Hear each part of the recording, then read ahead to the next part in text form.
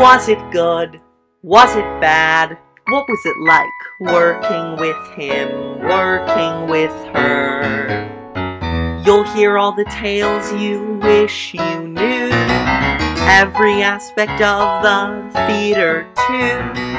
Feel your love of Broadway anew on Backstage Babble.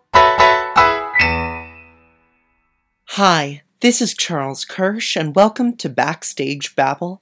Backstage Babble is a podcast interviewing professionals in the theater industry about themselves, their careers, and the people they've worked with along the way.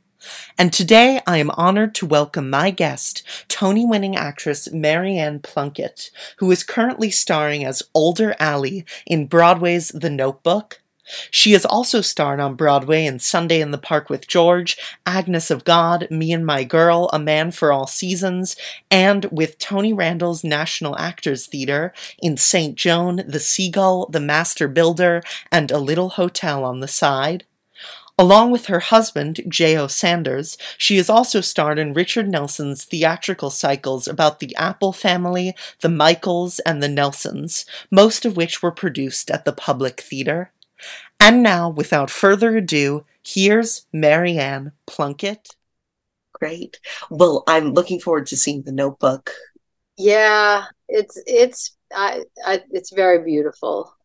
We did it for 3 months in Chicago last year, and we'll start official rehearsals January 2nd. I just met my husband, knew Noah, because John Beasley, who had been playing it, died in June. Very sad. And but Dorian Harewood is now going to play Older Noah, and he's wonderful. Yeah, I just spent 5 days with him, and yeah, wonderful actor and amazing singer too. Yeah. And how did that project first come to you?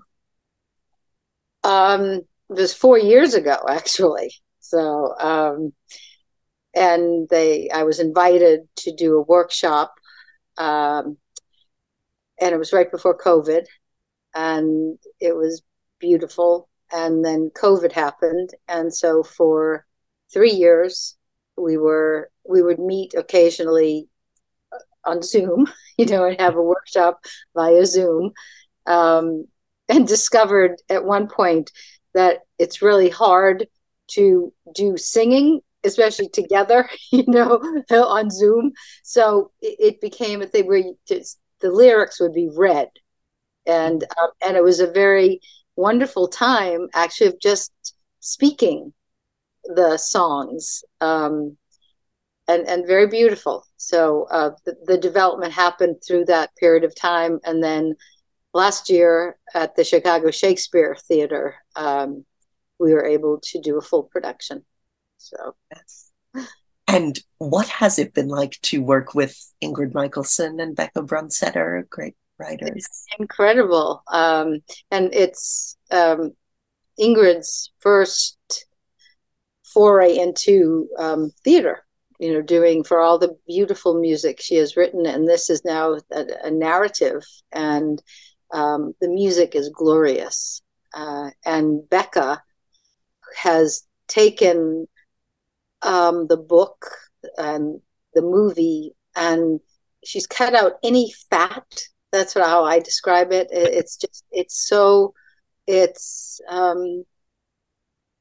There's a depth to it and a darkness to it that life really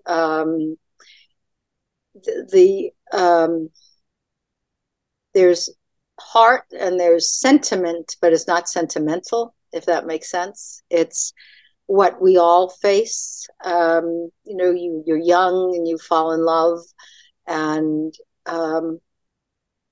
it doesn't work out, and then you're a bit older and you find love again, whatever, and then you live a life, and then you're much older, and suddenly you're in the same boat as when you were young, of one of them is leaving, that the it's the pattern. It's a universal story, and the way Michael and Shelley, the directors, have shaped it, their vision. I know the first workshop of Michael's, how he expressed his vision of it was that he wanted it because we don't match physically. The different lovers do not match. We don't look like each other. We're different races and all. But he said they're all Allie and Noah, but they're the same. But there are many Allies and Noahs in the world, in life, who are living loss, seeking, persistence of finding, and I'm not giving up. So I just love the vision of it, that we don't have to match, because everybody goes through this at one time or another. All different people go through this. So.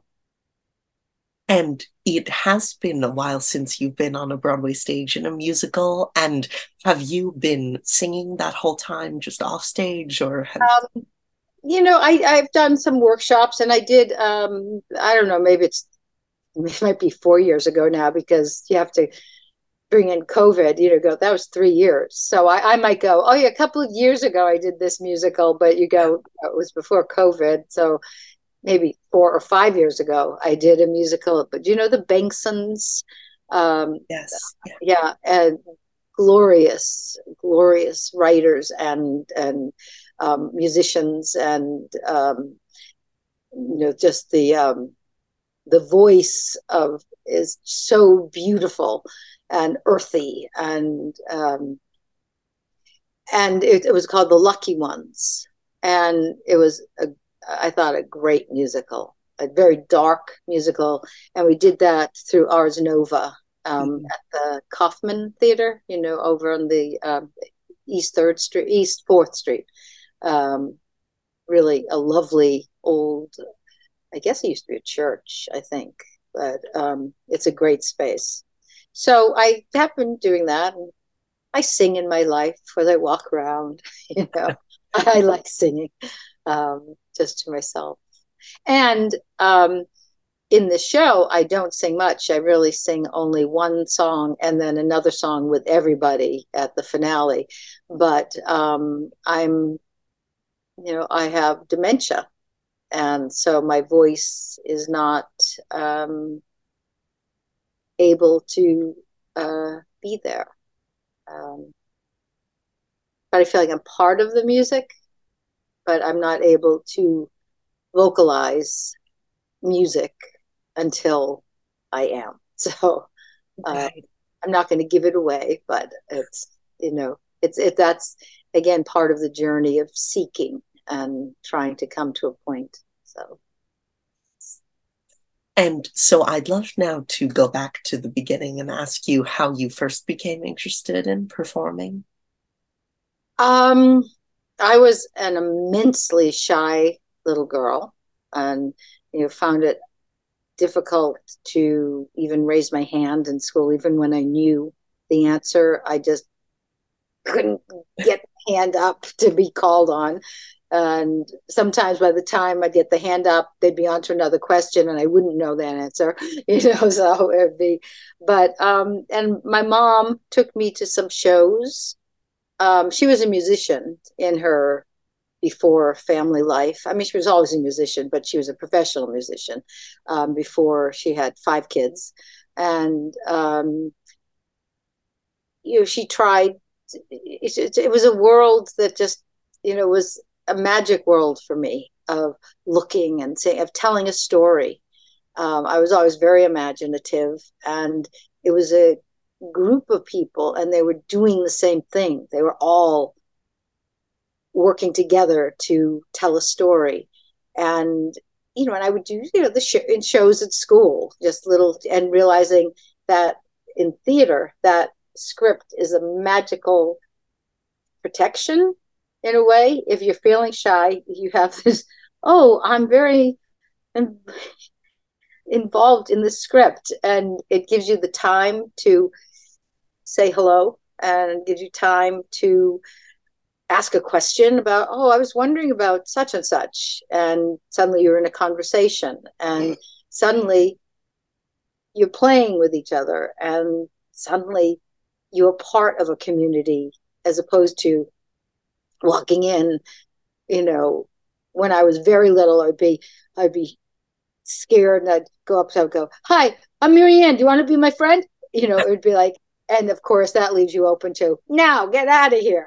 And doing theater was just, we were all on this, using the same book and working towards the same goal and sharing thoughts and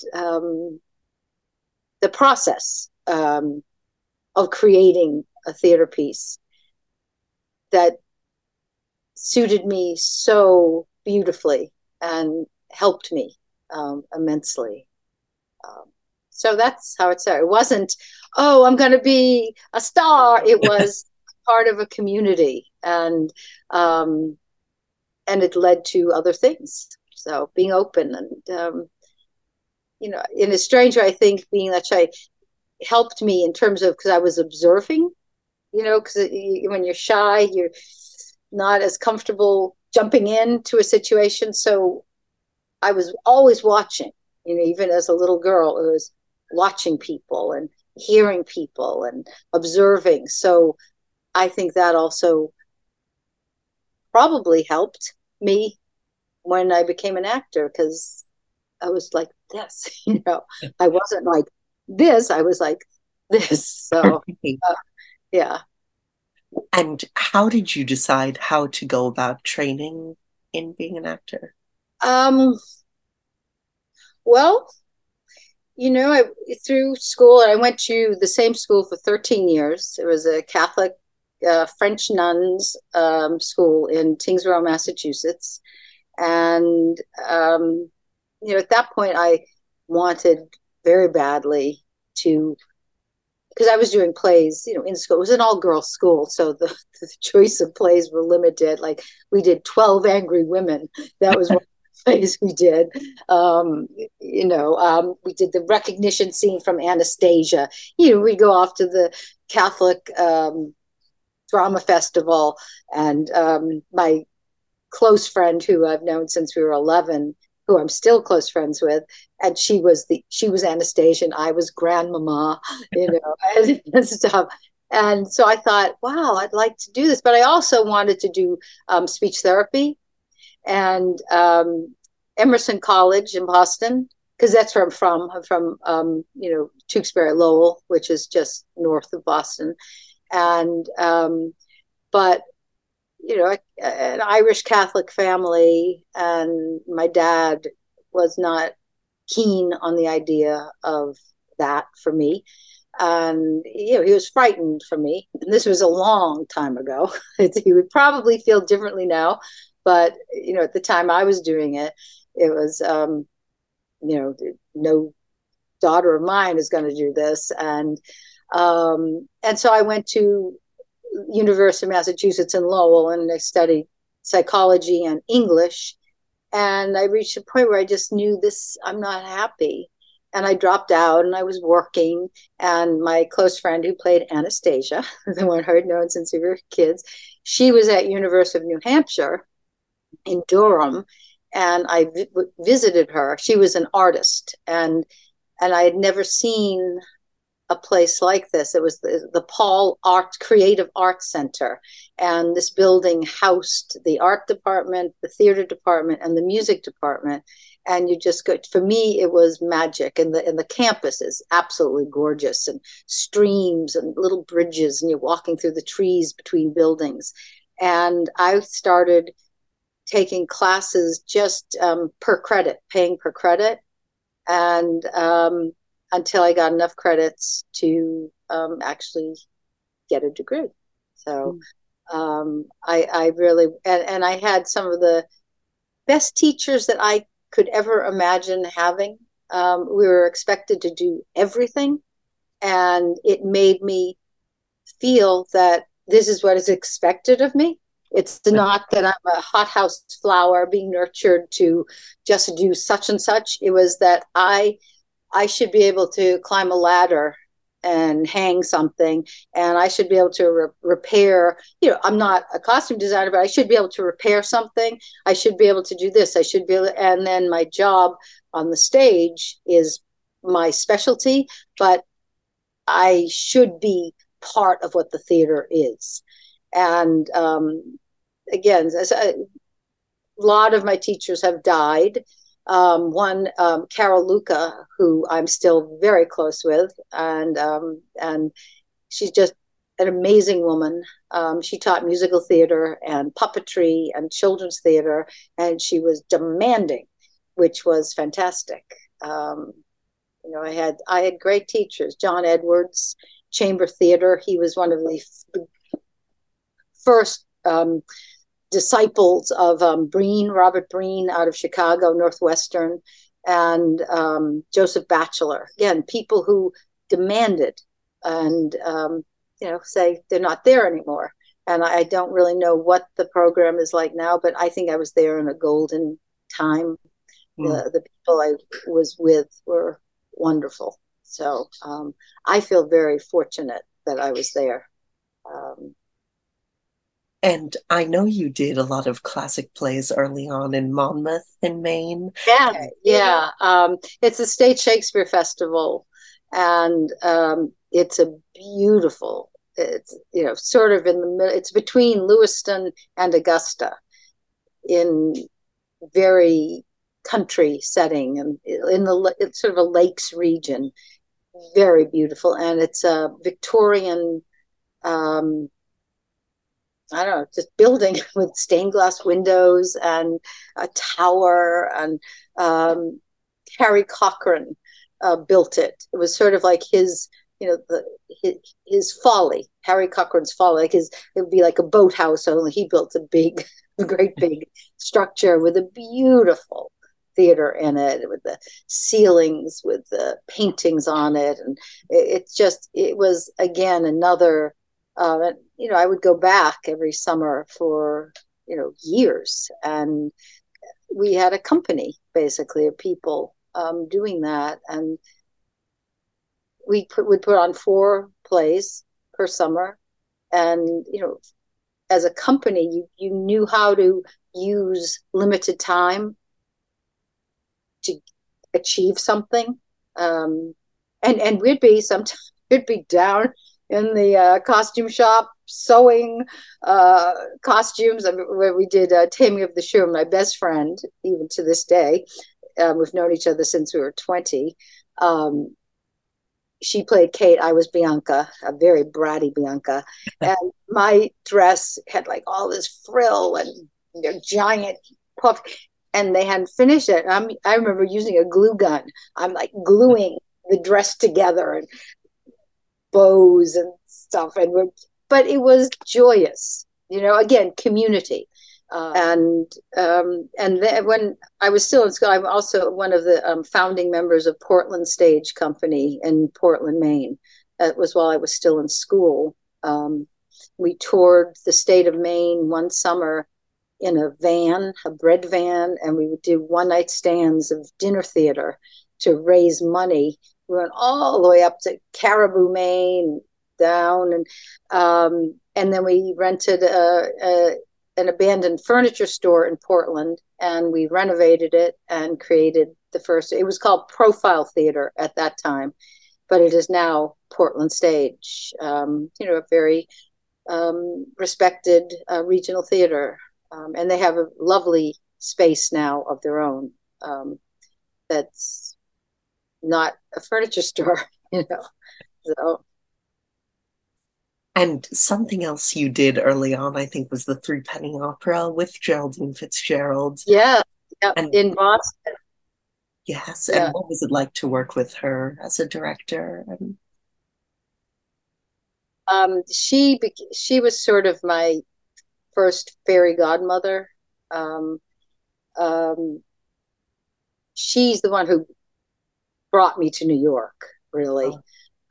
After her son directed Agnes of God, and they were looking for an understudy, and to replace another understudy. And her son, Michael Lindsay Hogg, was the director, and she said, I have someone for you to look at. So, and I was up at Monmouth at the time, and I flew down on a day off, and I auditioned at the Music Box Theater, which is where my husband is right now doing Pearly Victorious. So, by the time I got back to Monmouth, and this was before cell phones, of course, and in your lifetime, you don't even know what that is, do you? Before cell phones or computers. It's like, for me, I'm going, oh, that was in our youth. We didn't have cell phones then. They called the office at the theater. And when I arrived back, they said, they offered you the job. And so that's how I came to New York. But it's through Geraldine Fitzgerald.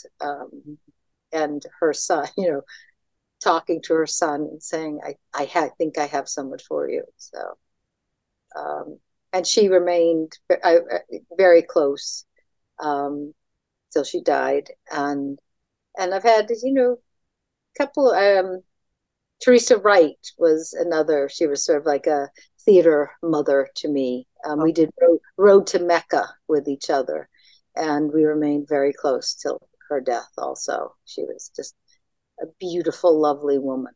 So, yes. And with Agnes of God, what was it like to be making your Broadway debut and with great actors, Diane Carroll and Carrie Fisher? Well, when I first went in, Carrie Fisher was playing. She originally took over for Agnes when Amanda Plummer left. And so when Amanda left, and it was still Elizabeth Ashley and Geraldine Page. And then Carrie was there very briefly, and then I took over the role with Elizabeth and Geraldine Page. And then when Elizabeth left, Diane Carroll came in. But I first played it with Elizabeth Ashley and Geraldine Page. And yeah, it's again, things that put perspective on things. It's sort of, I'm doing my job, and aren't I lucky to do a job that I love, something that uses the things that I've learned through life, through observation, as a shy little kid, listening and watching, and I'm able to pick things up.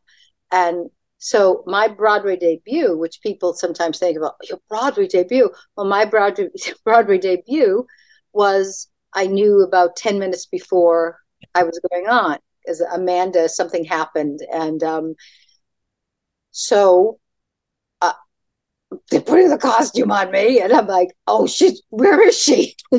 She's got to show up, right? And then they're leading me downstairs, and okay, where is she?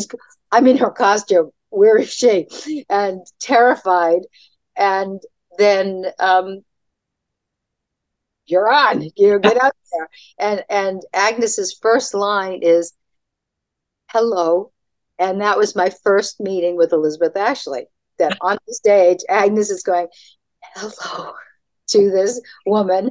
And she goes, hello, Agnes, I'm Dr. Livingston, whatever. And I just thought, how perfect that I said, even if I get everything else wrong in the play, I know my first line is real, because I don't know who she is. And my hello is, well, here we go. And it was kind of fitting that there was nobody that I knew who was at my Broadway debut. I mean, it was a work day, and I was doing my job, and I did it. And it's sort of,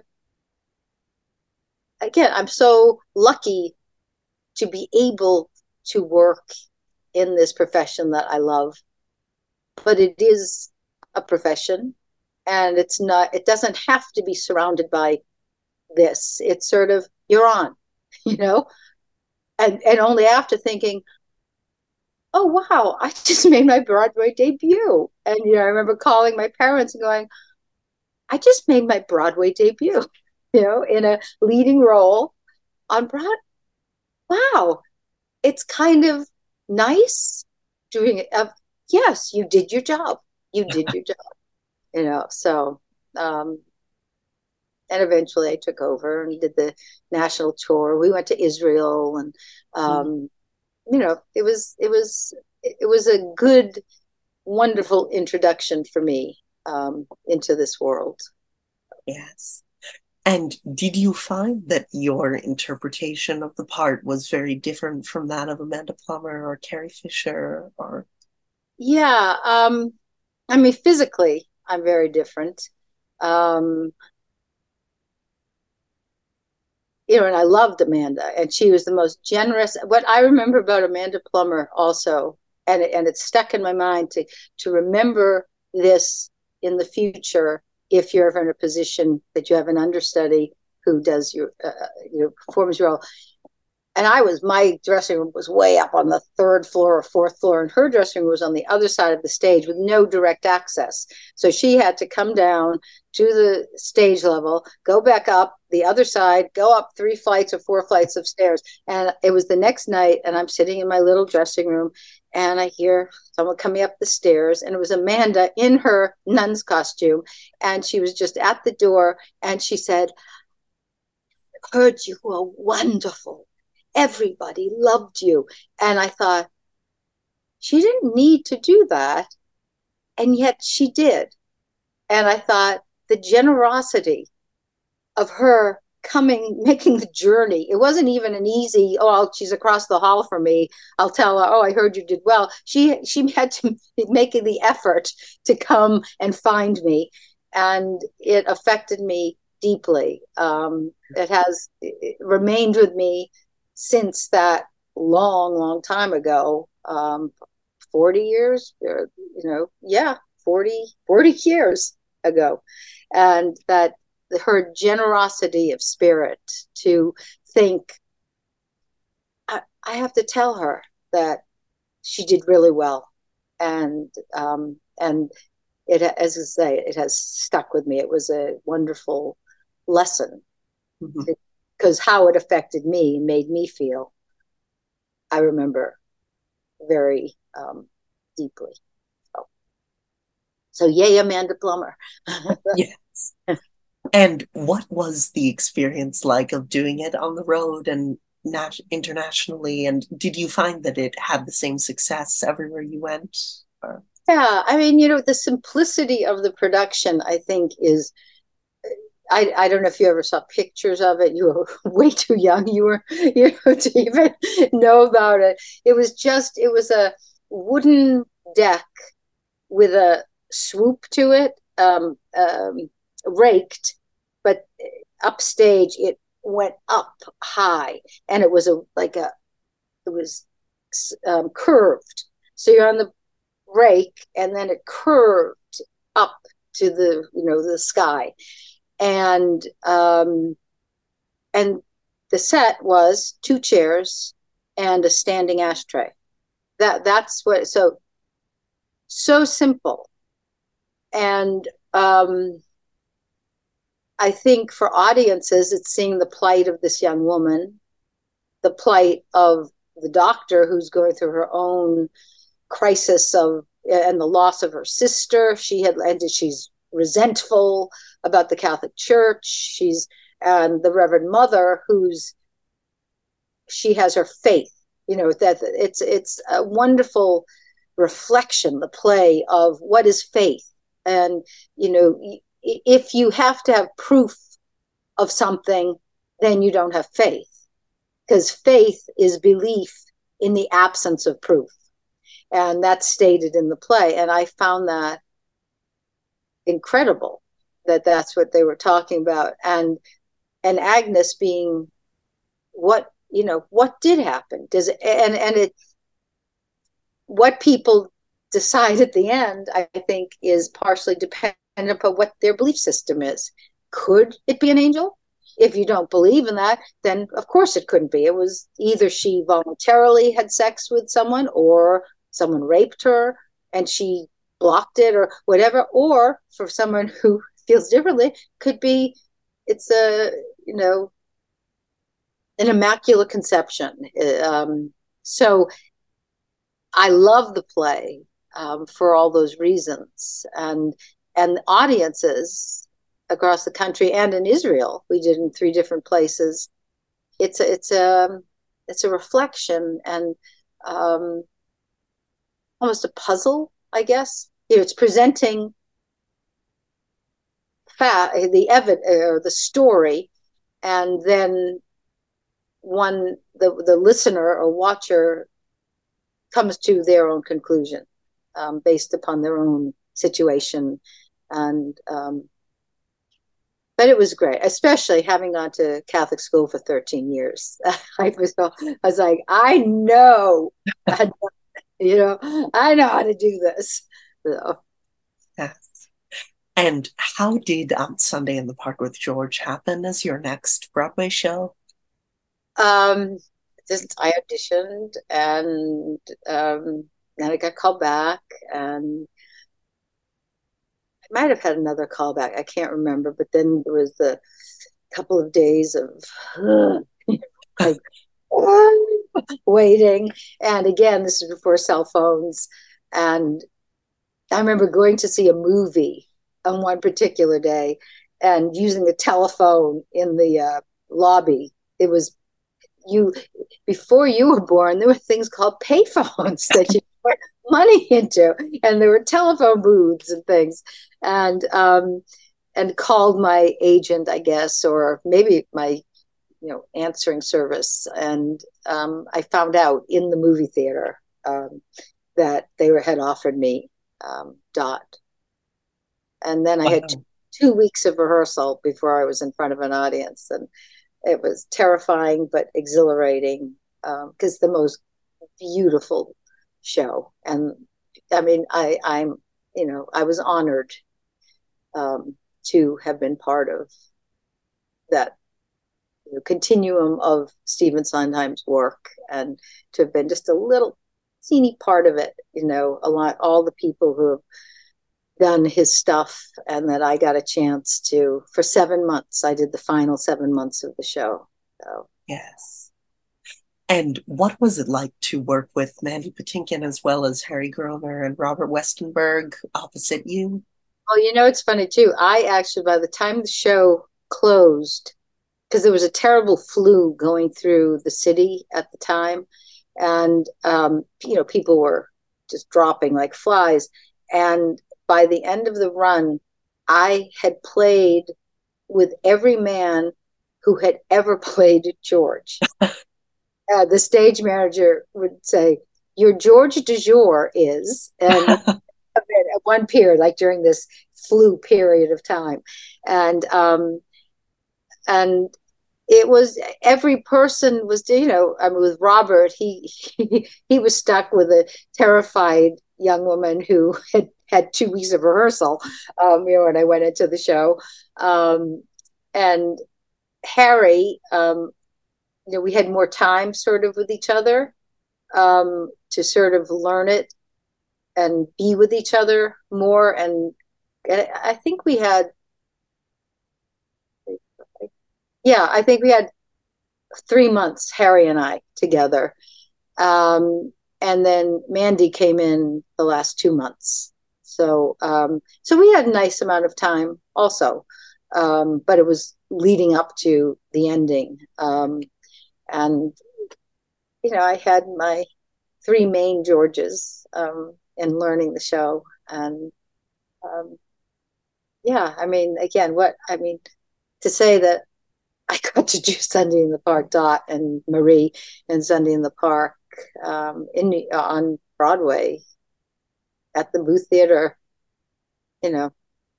How, I mean, that's a dream, really.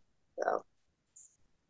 And what was it like to work with Sondheim and Lapine, who were famously very exacting about their work? And Yeah, I mean, again, we didn't have much time, and they would give notes, as I'm getting into the play.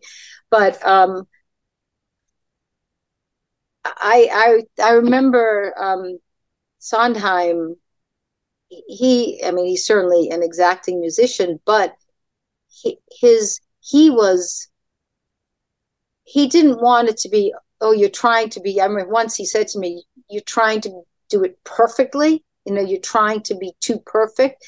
I want you to just be the person.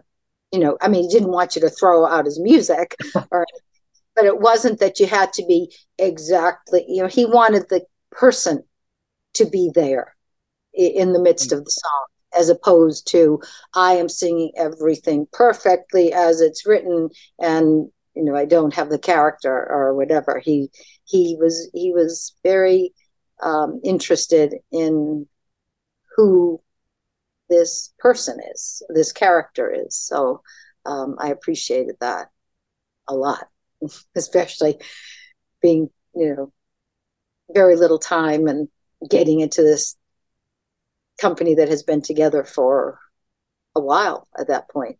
So. And that is a show that's been revived several times, and I'm curious if you've seen any of those productions. I try not to miss one. I love that show, and I love going to see any production of it. It's just one of the most beautiful, beautiful pieces. And yeah, I go if to anyone that is there.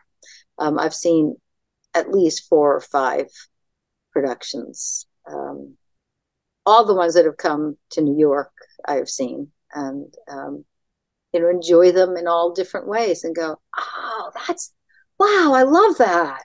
Oh, what a great idea that was.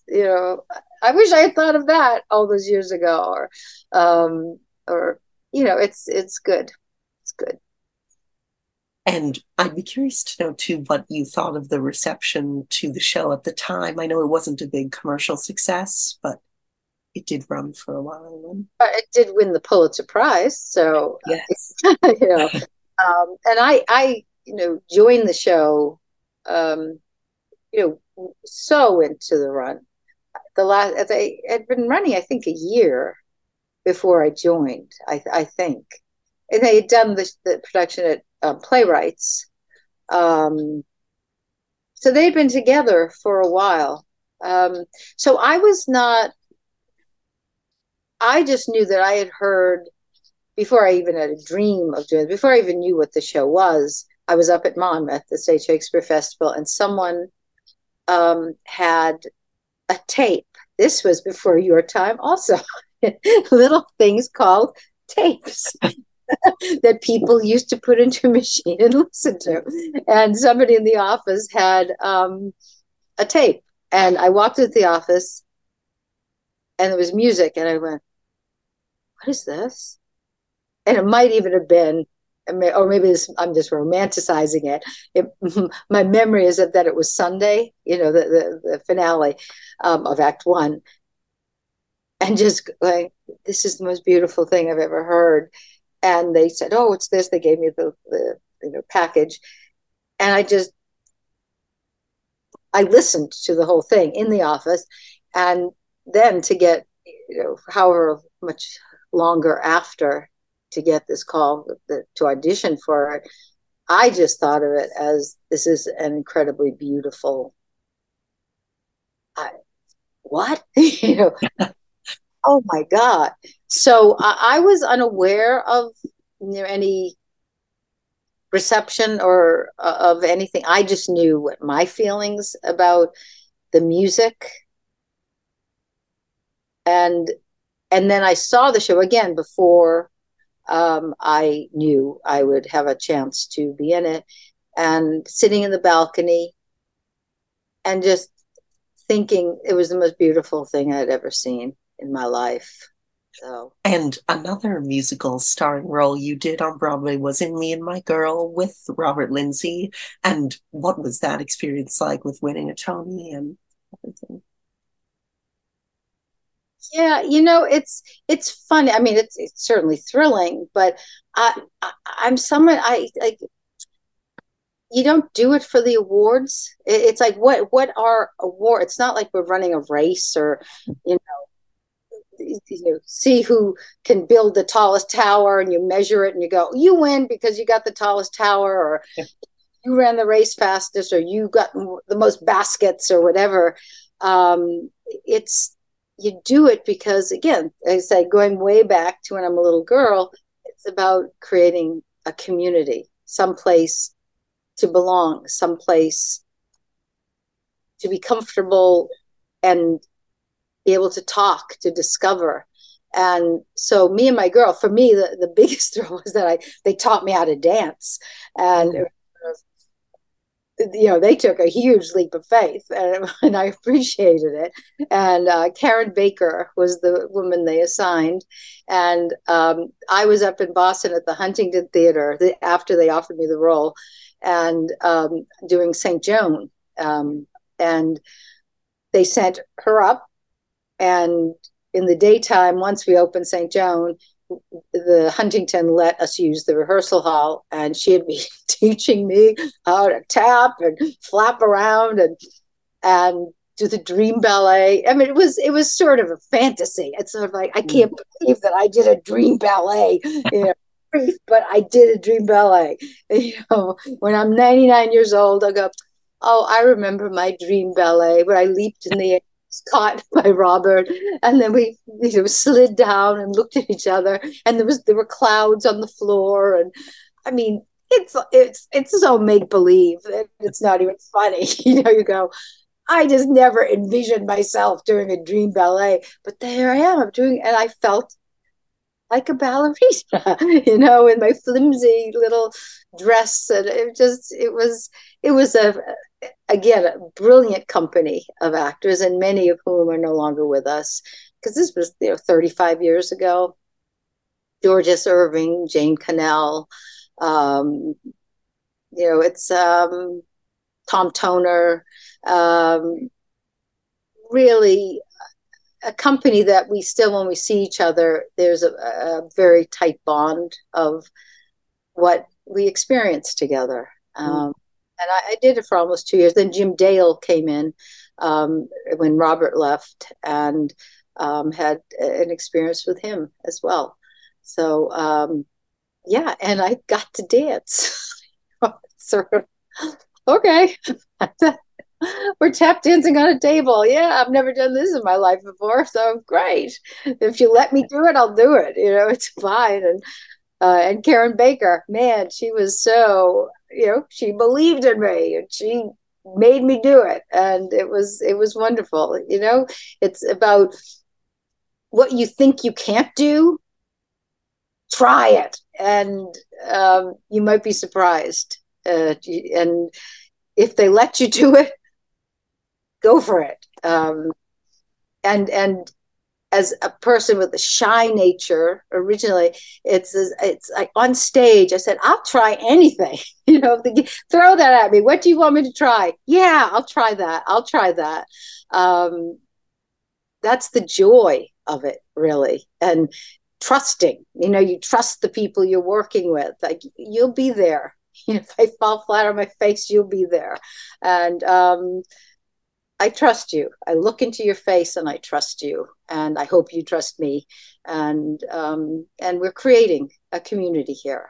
And I've just been so blessed in my life that I've been able to do this. And the Richard Nelson, the Rhinebeck panorama that I did with my husband. That's how fortunate that for 12 years. That every year we're doing a new play, and we traveled the world together, and there's domestic plays, I suppose, as Richard would say, they're about nothing, but they're about everything, because it's about just life, living, losing a home, but not in I'm losing my home. It's about what happens when this happens, what happens as a person gets older, what happens when someone has died and you have to continue your life, what happens when all those different things. And who gets to travel with their husband for 12 years and approach new plays every year? And strangely, he never casts us as husband and wife or lovers. We're always brother and sister or in-laws or something. And it's sort of okay, but it's still fun. Right. And with Me and My Girl, it's kind of a much lighter role than a lot of other plays that you've taken on. And do you find that there's a difference in how you approach it, sort of from an actor's standpoint? From an actor standpoint, not really. I mean, there are styles, different styles of, periods. And this was 1930s. I mean, and it was written in the 30s. It was adapted. Stephen Fry and Mike Ockrent worked on to update the book. Noel Gay, I think. Lupino Lane was the first Bill Snibson, and Noel Gay was one of the writers, I guess, in 1930. But it's for us, and I think because Robert Lindsay is classically trained, he's not a song and dance man. He had to learn in England when he was doing it. By the time he came here, he had been doing it for a while, so he didn't have to learn how to do the dances because he knew them already. But he's a serious actor as well, and it's all of, I mean, no matter what you're doing, it's about being true. And I think that you look at somebody and you don't just put on a face of, oh, this is style. There has to be something underneath it of, this is style. What's making me act this way? But when the eyes are looking at each other, there's something there, as opposed to just vague posing. Right. You can have the poses, but if there's something real underneath it, it becomes somehow more important. And I think Me and My Girl, which is like an MGM musical, really, I think I know that we would get letters from people saying, my dad died a year ago, and I haven't seen my mom smile since then. I brought her, and she was laughing so hard. She was so joyous that you got together, at the end. And we had a friend who was a survivor of 3 concentration camps, child, and he never grew beyond, say, what an 11-year-old height would be. He was tiny man, a Polish mime, Zvi Kanar. And he came to see the show. And I remember thinking to myself, oh, he's going to think I'm so, I'm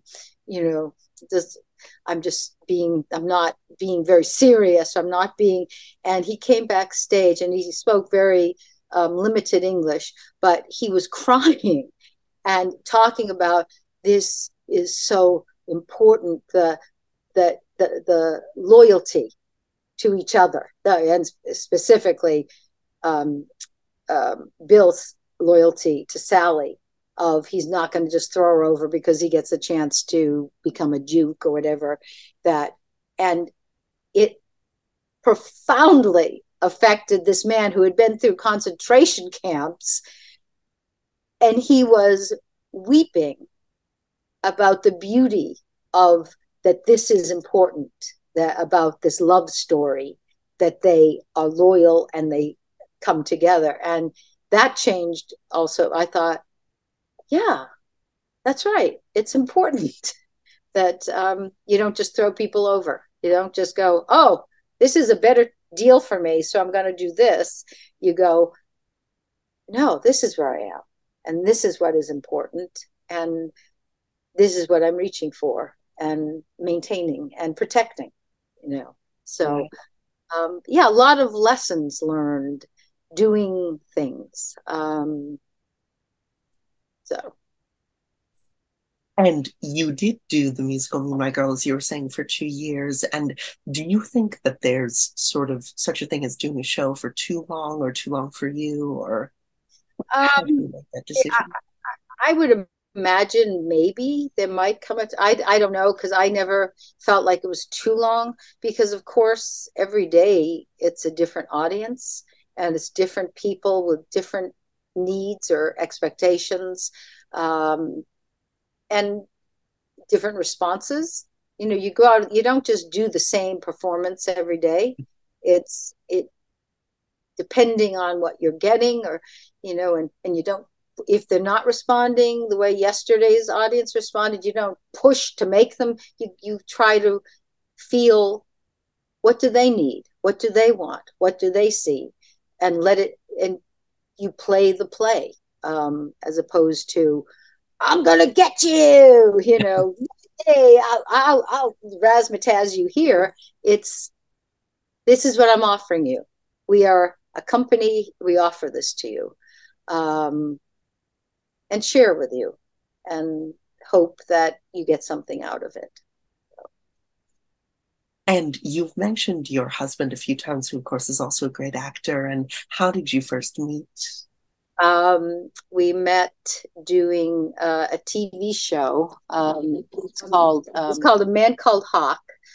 It was a spin-off of a series called Spencer for Hire, about a Boston detective.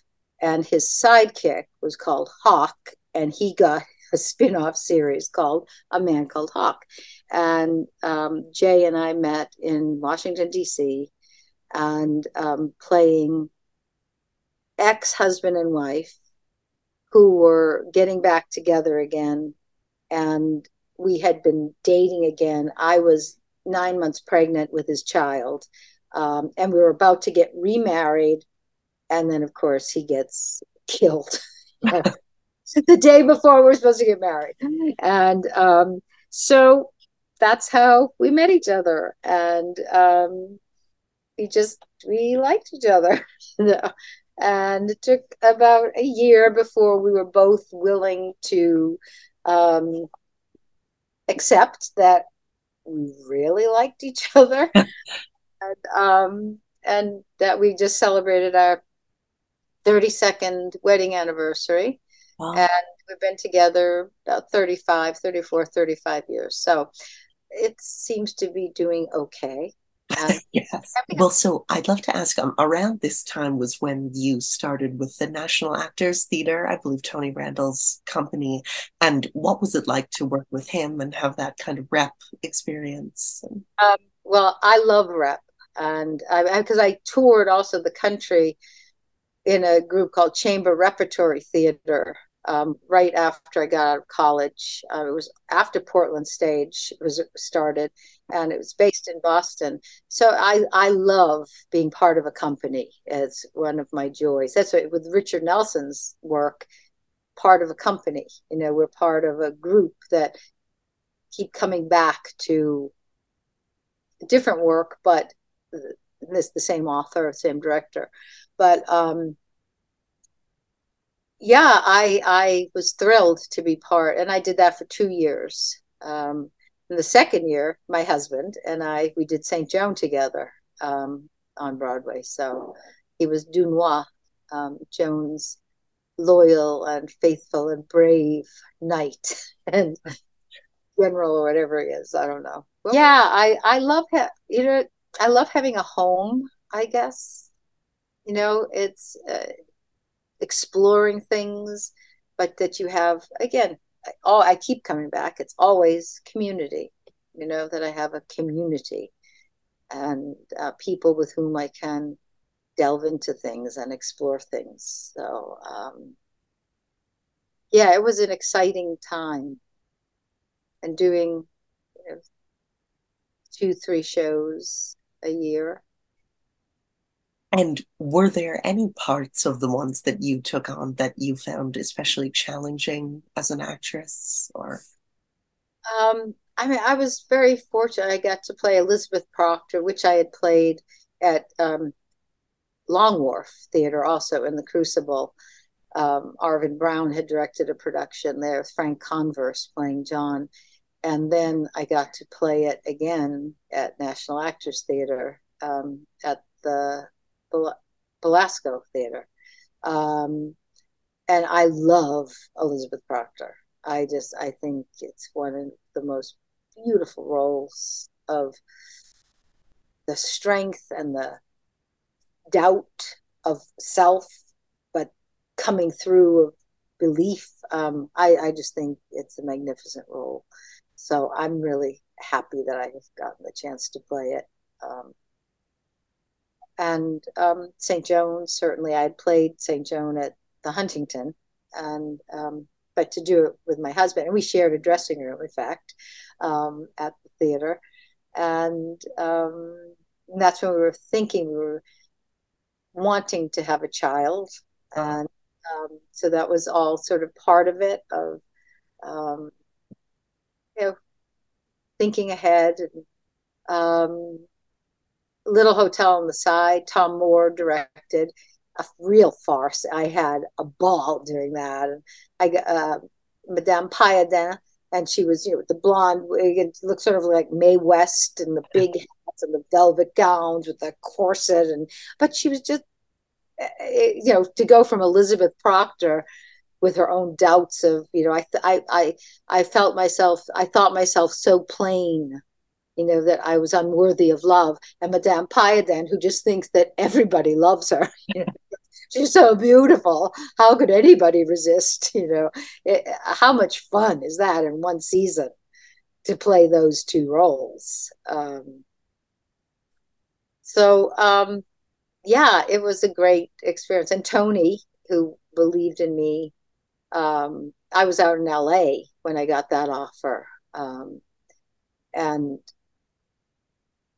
to be part of this company, that makes me joyous. To be invited to be part of a company is, wow, yeah, this would be fantastic. Yes, with good people. I mean, what more could you ask for? And is there a classic play or a classic role that you would like to do that you haven't yet gotten to do? It's so funny. People ask me that, and I've had the chance to do so many wonderful things that it seems a little, no, but I haven't done this yet. And I would love, Long Day's Journey into Night would be a lovely piece to, with Jay, to do with Jay. That would be really wonderful to do. We had talked, and we did a workshop at the public about Macbeth, but from the point of view of older Macbeth and Lady M. That, what does that mean? Like, for someone who, for Lady Macbeth, who can't create, they've lost a child. She can't make another child. She can't. She's beyond that age where she can say, well, I'll have another child. It's what is her place as she disappears? He's continuing to be the warrior. She's disappearing.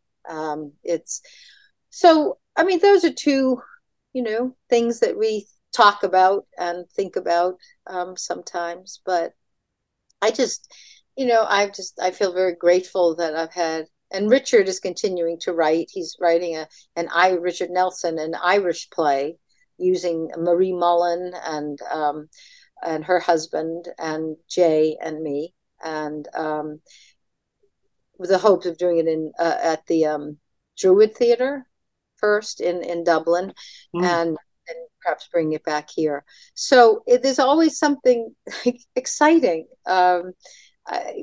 We both say, man, we're so lucky. We're more busy now than we were 20 years ago, in terms of the opportunities that are coming up for us. Yes. It's sort of, wow. Who would ever dream that?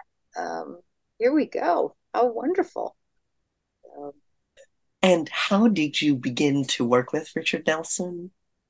I had, Jay has known Richard since he just got out of college. He was out at the arena stage, and he did a one-person short play of Richard's called Scooping, about a reporter and a monologue, rapid fire monologue. And so they met. Then I think it was one of Richard's first plays, and they became friends. And then years later, Richard cast me in a couple of readings, and then did a thing called Rodney's Wife, which was up at Williamstown, and then came into New York, David Strathairn. And he just kept using me. Like there would be up at New York Stage and Film, and then and Jay finally said, "Well, wait a minute, how come we haven't done anything?" And it was right before the Apple Family plays, and Richard then called Jay in and just said, "I want you to play Richard." The character's name is Richard, and that was the beginning of, for Jay and for me, our 12 years of working together with Richard. And do you find the process with Richard Nelson to be especially kind of collaborative since you've worked with him for so long and on the same character? I mean, it's his vision, and it's his story. It's his, but he over the years, he also, I think, uses us and the people he knows who are in the pieces. He uses parts of us for the characters. Yeah, he listens to us and he trusts us. And it's very plain. There's nothing to hide behind. The mantra is always that he always just goes, just talk to each other, really listen to each other. And sometimes in rehearsal I'd go, no, that looks like a play. That, how can we change that? That looks like a play. And I don't want it to look like a play. I want it to look, his aim is that it's people are peeking in through a window into someone's house and overhearing a conversation within a living room or a kitchen, wherever the setting should be. And that is what, and I think he's revolutionary in that. Yes. And even the use of microphones. I don't know if you've seen any of Richard's plays, like 11, 12 microphones hanging, suspended above the, or hanging above the set, the playing area. And so you just talk quiet. So even, and backs, because we do it sort of semi-round, or in one play was completely round, but so it's not staged so that we're presentational, and that we are open to all the people to see us. Some people have someone's back for good portions of time, but you have to hear the person without speaking like this. So up with the microphones so you can just be talking to somebody, but the audience can still hear them. Right. And because he's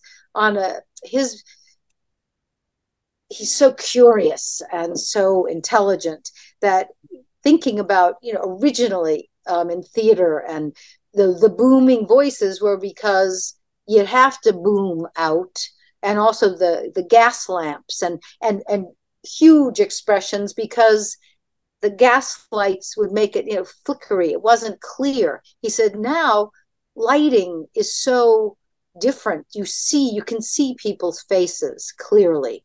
It's not like you're doing it like ancient Greek theater with the masks and everything is, you have to convey to people far, far away and use the giant voice.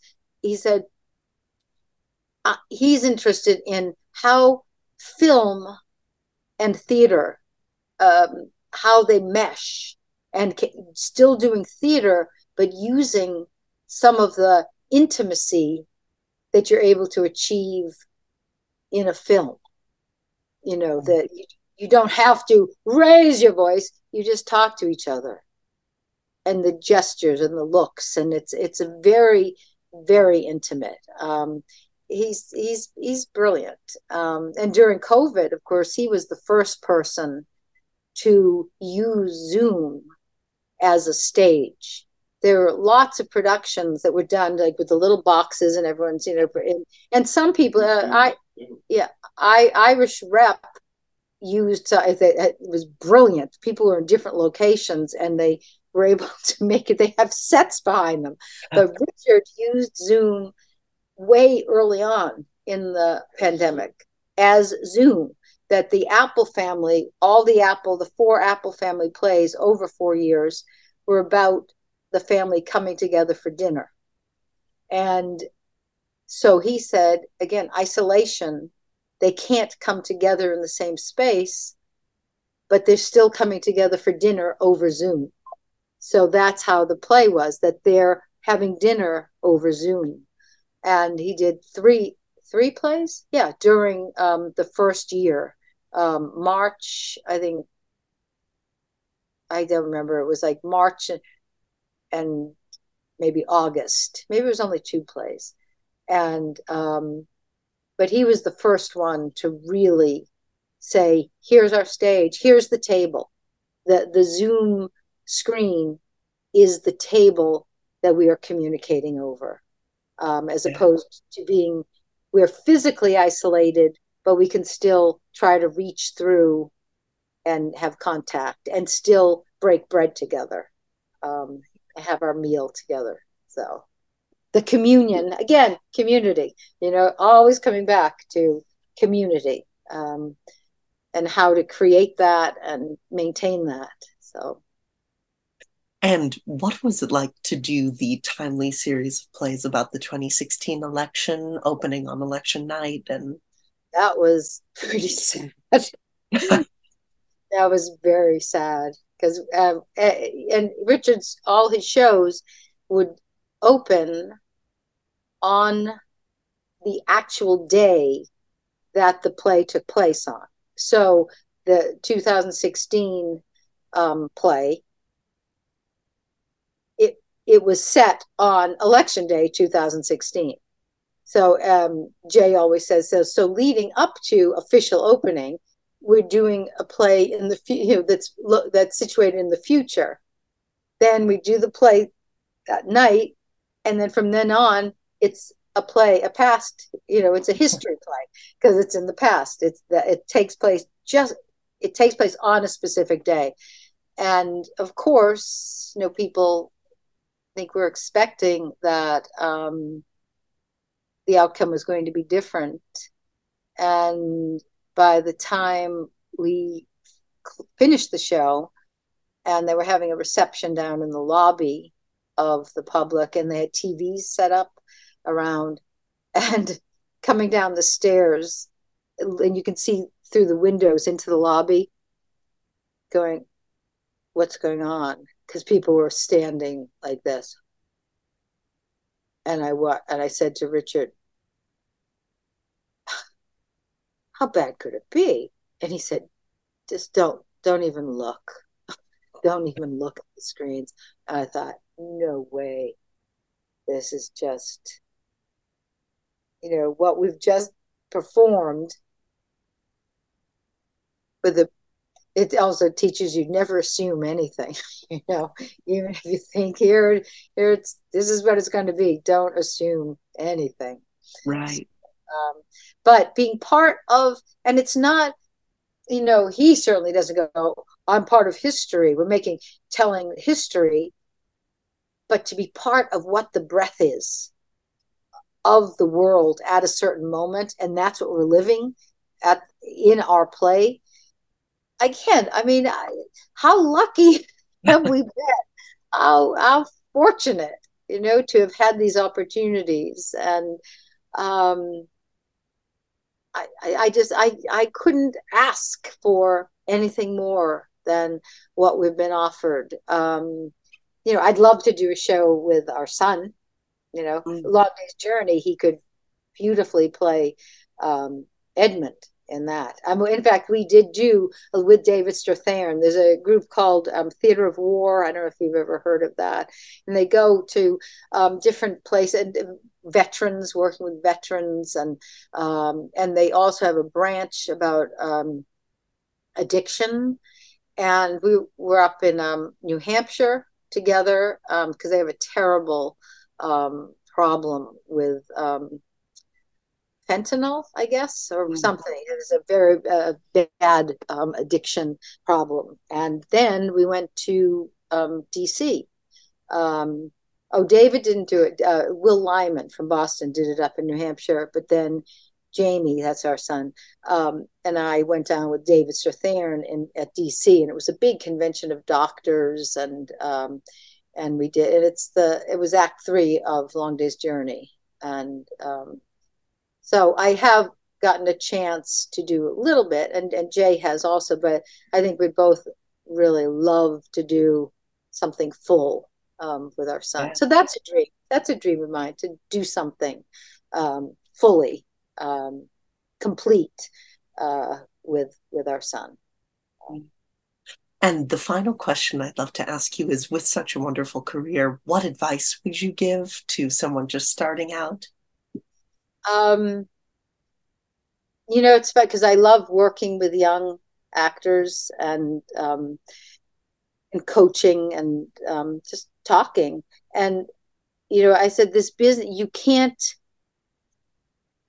just I think with Agnes of God, even, who could have said, oh, the woman who directed Three Penny Opera, and I stepped into the role of Polly very last minute. It was, again, I didn't have rehearsal. And she felt, look, I wanted, she admired Geraldine.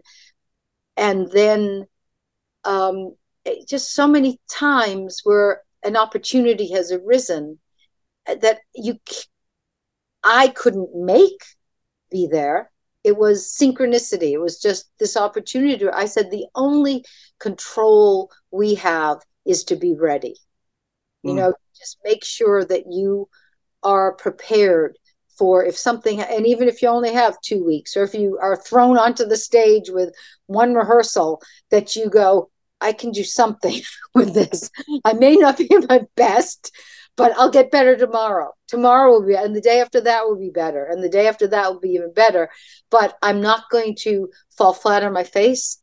And I'll have to say that University of New Hampshire gave me that grounding, that I knew I'm capable and I'm expected to be able to stand up and do this. A strength within. Again, I'm not a hothouse flower. I'm a wildflower, and I love being a wildflower as opposed to a hothouse flower. No, you don't have to take care of me. You know what I mean? I will survive. I'll push my way up through the pavement, and I can look delicate and I can be beautiful and soft, but I will survive. And for everyone, again, just that is your power, is to be ready to read, every play you can get a hand on. If you graduate from school, don't go, oh, there's no opportunity for me. Meet with the friends that you love to work with, that you have loved to work with before. You either meet in someone's living room, or you pool your money and you rent every month. You rent a rehearsal space. If 10 of you do it, and it's $50 for 2 hours, whatever the prices are, that's probably affordable to you. If and worth it to you, that you meet and from there can we get somebody to come in who would talk to us, and talk to us about certain things. You keep it going, keep learning, keep growing, keep the education going. You don't just stop and go, I'm ready for my close-up. It's like, I have to keep learning. Here, Jay and I, who are, we're along the line there. Every day is something new to learn, something new to experience. And that's the thrilling part of it. It's there's always something new, and you don't just wait for it to happen. And it's not about being pushy, even. It's just keeping the brain and the heart going, that I have to discover, what is this play about? What is this book about? What is this character thinking? What do you think about whatever? And then you're ready. If an opportunity, you're ready without bombast. You're just simply ready. Your heart is there. Your abilities are there. Your soul is there. And you just go, okay, what do you want me to do? What is this about? I'm here. If you want me to be part of this community, I'd love to. And, it's a hard profession. It's a very hard profession. And you have to seek out those places of community. And so I guess that's all I could say. That is wonderful advice. Well, thank you so much for doing this. It's been such a pleasure to talk to you.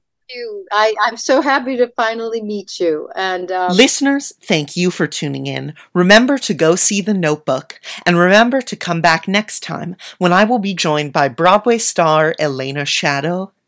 Elena Shadow will be appearing in my next show at 54 Below. Backstage Babble celebrates Joe Allen Restaurant on April 29th. More details about that to come very soon.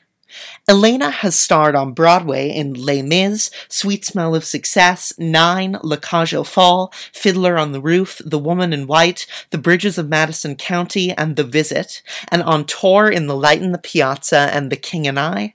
She's also appeared off-Broadway in Days of Wine and Roses, The Bacchae, and The Water Coolers.